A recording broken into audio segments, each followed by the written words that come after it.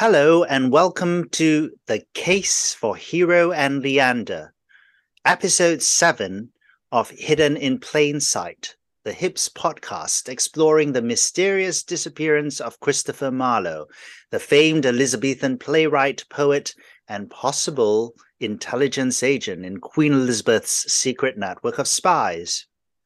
Although history reports that Marlowe died in a tavern brawl in Deptford on the 30th of May, 1593, there is mounting evidence that his death was faked and that he escaped Deptford with the assistance of that same secret network. I'm Julian Ng, the writer and composer of Kit, the musical. And joining me to investigate this remarkable tale and the evidence supporting the claim that Marlowe survived is Peter Hodges, playwright, director, and author of Marlowe's Complaint, the new book exploring this issue.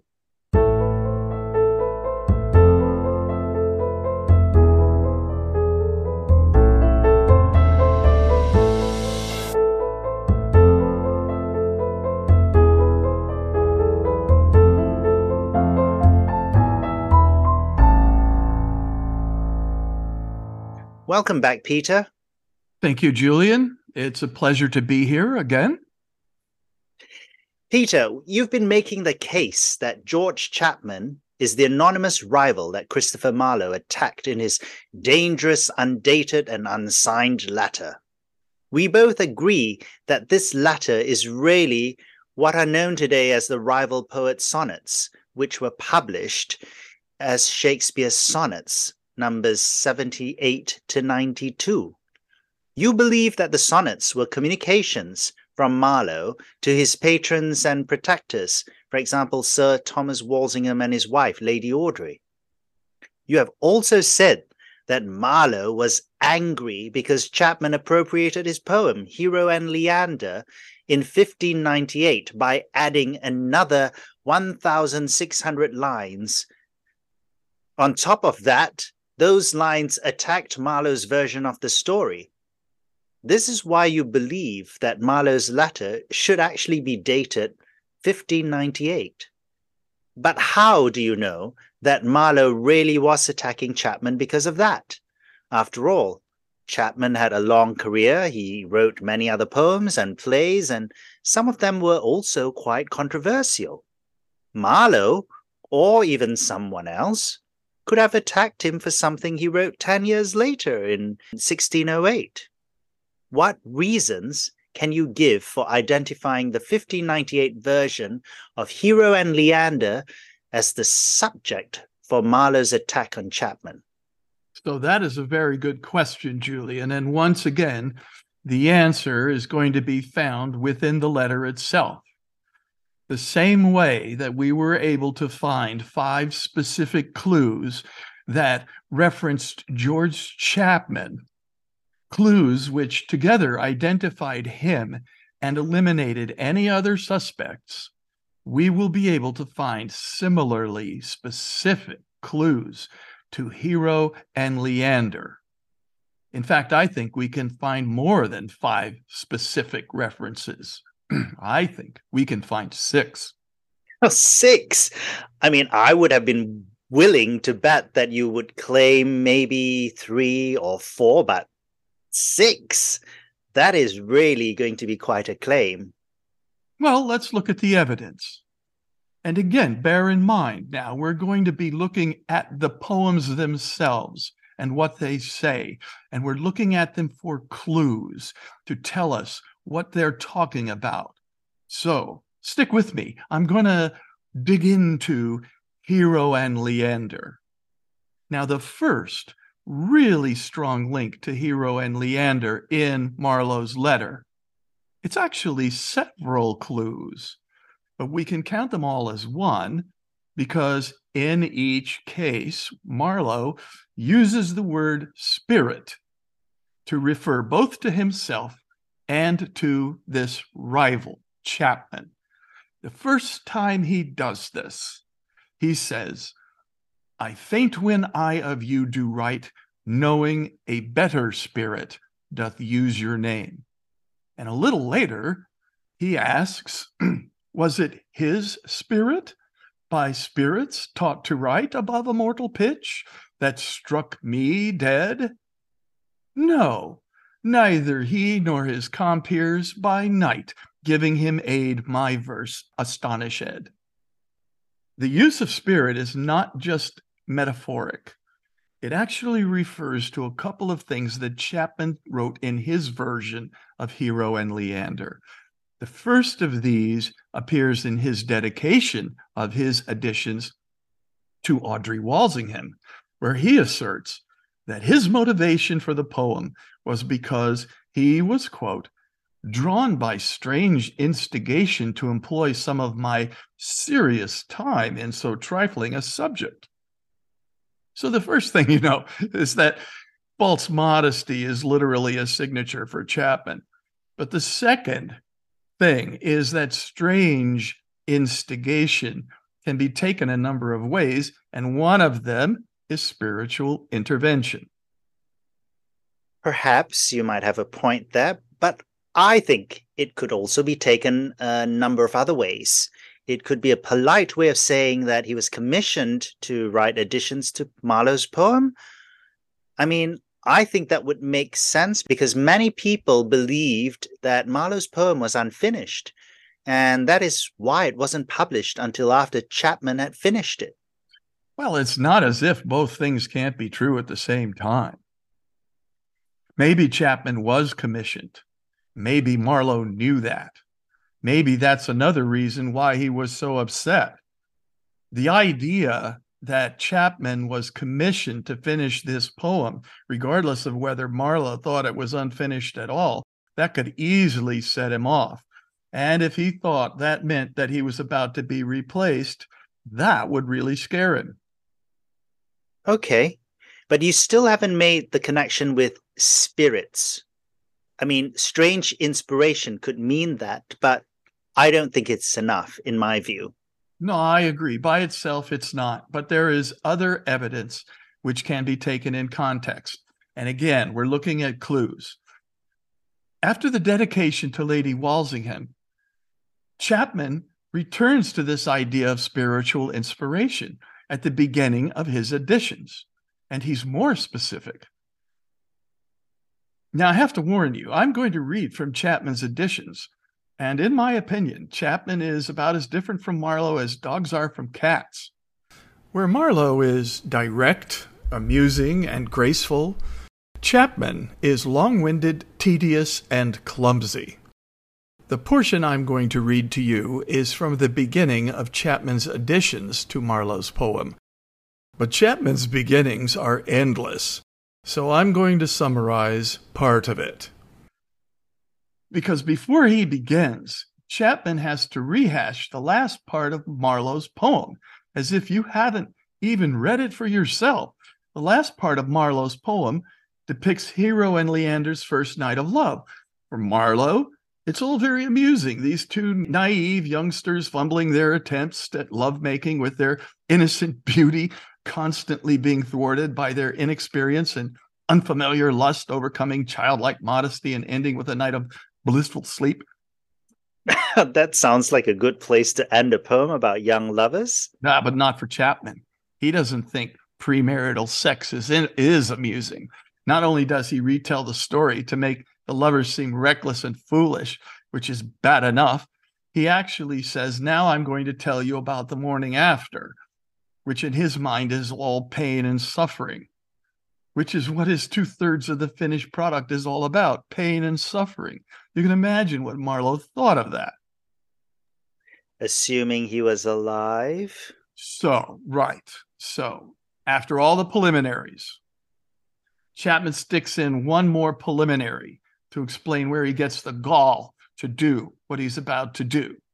So, here we go. And I apologize in advance for the interpretation.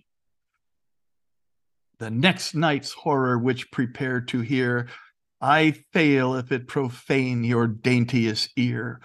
Then how most strangely intellectual fire that proper to my soul has power to inspire her burning faculties, and with the wings of thy unsphered flame visitest the springs of spirits immortal.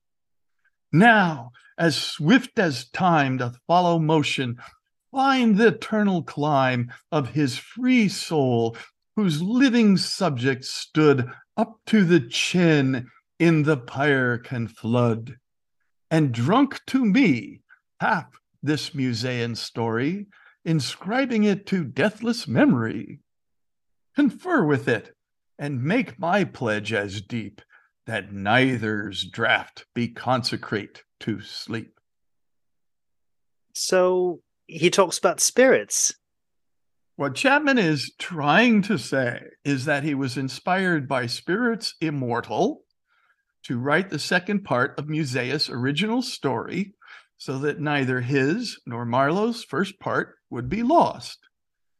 So when Marlowe makes the crack about spirits, teaching Chapman spirits to write, he's talking about this part of Chapman's additions to Hero and Leander.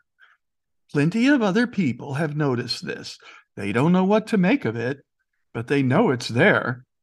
One of Marlowe's best biographers, John Bakeless, said that it seemed as if Chapman was apologizing or trying to explain why he decided to add 1,559 lines to Marlowe's original 764 instead of writing his own version. And by the way, the reference to Musaeus, the Greek poet who wrote the original version of Hero and Leander, this is echoed by Marlowe as well. He calls him that affable, familiar ghost. Chapman, in his dedication to Lady Walsingham, calls him divine Musaeus. The difference between the two authors is right there. For Marlowe, Musaeus is a friend. For Chapman, he's an abstraction.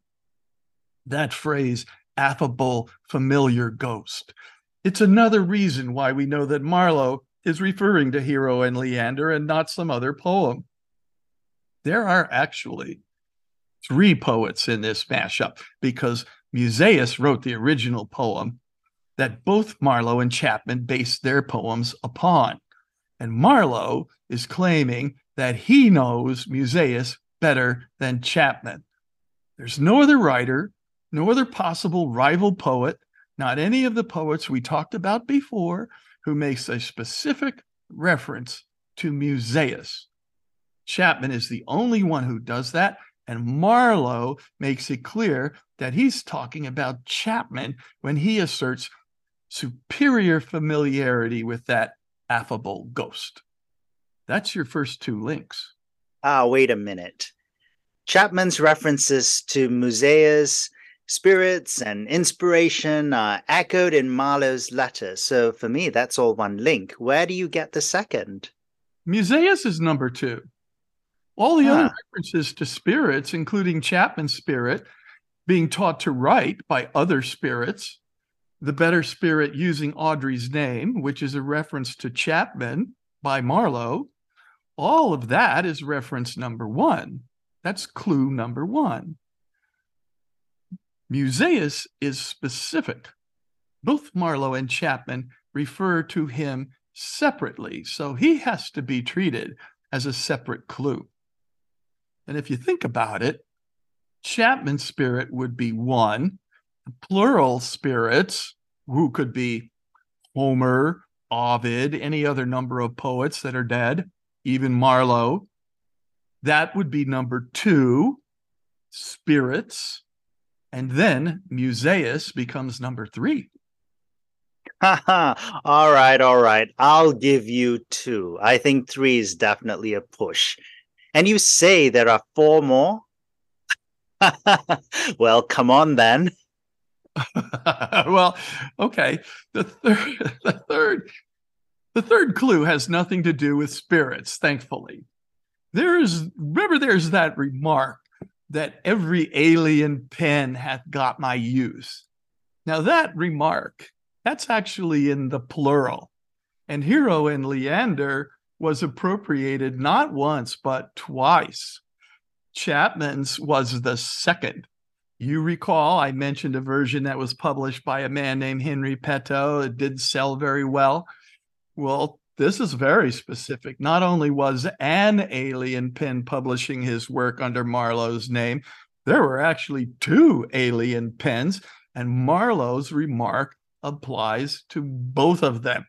And both of them did it with their versions, separate versions of Hero and Leander. On top of which, Hero and Leander is the only poem that Chapman published as a joint composition with another writer. You've already agreed that Chapman was the rival poet. So this is the only poem that fits the category that includes Chapman. So that is two more clues, two more links, numbers 3 and 4.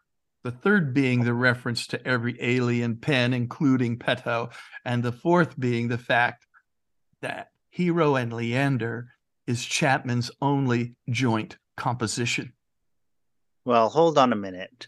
As I recall, there are a number of scholars who credit Chapman as co-author of several plays. Yeah, right. But in each case, Chapman is either credited as sole author or he's not credited at all. So the scholars are just guessing. Hero and Leander is the only poem or play where Chapman is formally credited on the title page as a co-author. So now we come to the fifth link, and it's in the dedication again to Hero and Leander. And again, here is Chapman. This poor dedication, in figure of the other unity betwixt Sir Thomas and yourself, hath rejoined you with him, my best honored friend. Now he's addressing Lady Walsingham, and he's literally claiming that his additions to Marlowe's poem they are a figure or a reflection of the marriage between Sir Thomas and Audrey. And Marlowe satirizes this in the first 4 lines of Sonnet 82. He says, I grant thou wert not married to my muse, and therefore without a taint or look the dedicated words which writers use of their fair subject, blessing every book. So Marlowe is referring directly to Chapman's dedication of Hero and Leander to Audrey, agreeing that because she is not married to his muse, she can accept the dedications of other poets. This is a very specific reference amid a series of specific references, not just to the poem Hero and Leander, but to the dedication of that poem as well. Now, that's something you won't find in any other poem by Chapman. So that's 5. And that the 6th is the fact that the only poems Marlowe mentions in his letter are the poems that Chapman had written by 1598. As you say, Chapman went on to write many more poems and plays, many more than he had written up to that point. Marlowe might well have mentioned those if he'd wanted to, if he'd been writing later than 1598.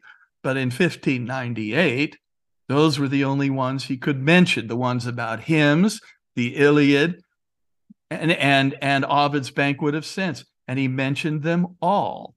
So that makes it another very specific clue to a very specific date, 1598.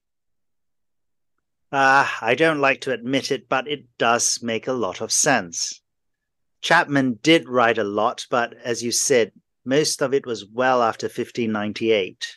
So, again, these are the clues in Marlowe's letter that cause Mento and Furnival and Keegan and many other scholars to identify not just Chapman, but Hero and Leander as the subjects of Marlowe's letter. They go hand in hand. And as I said before, there's really no one else that fits this, neither with any of the other poems they wrote that might include nautical themes or hymns or songs, or nor with any references to ghostly inspiration. Again, you have to have all of these things together in one place, not one here and one there. And someone with 3 and someone with 4. No, that has to be all of this, and it's all there with Chapman and Hero and Leander. Yes, I would say that all sounds very plausible. I would say that George Chapman is the most likely candidate for the title of rival poet, and that Hero and Leander is almost certainly the poem in question. But now we come to the final hurdle, which is identifying the author of the sonnets you describe as this dangerous letter. I mean, I think most scholars would swear on their life that William Shakespeare wrote this letter and then titled them Sonnets 78 to 92 in his collection. But you, however, you go against the grain and say that the true author was actually Christopher Marlowe. Obviously, that challenges at least 400 years of scholarship and history. I really think you might want to quit while you're ahead, Peter, because are you sure you really want to take on the establishment and, all the people who are really going to come down on you like a ton of bricks to be able to explain to them how it is you can actually swear on your side that it is Christopher Marlowe who wrote these dangerous poems? Well, I think I can do it. And I will do it the same way I identified Chapman and Hero and Leander, by showing you the exact clues where Marlowe identifies himself in his own letter.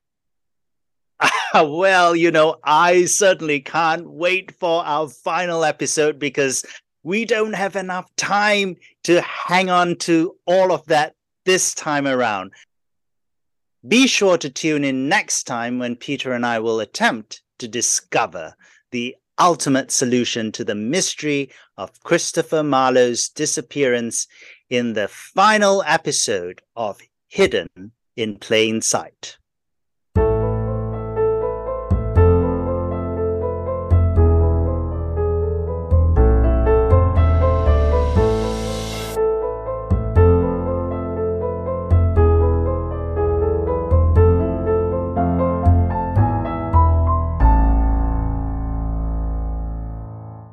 Those of you who want to jump ahead will want to pick up a copy of Marlowe's Complaint, the book this podcast is based on. It's a fun read. I can recommend it, of course, but then I wrote it.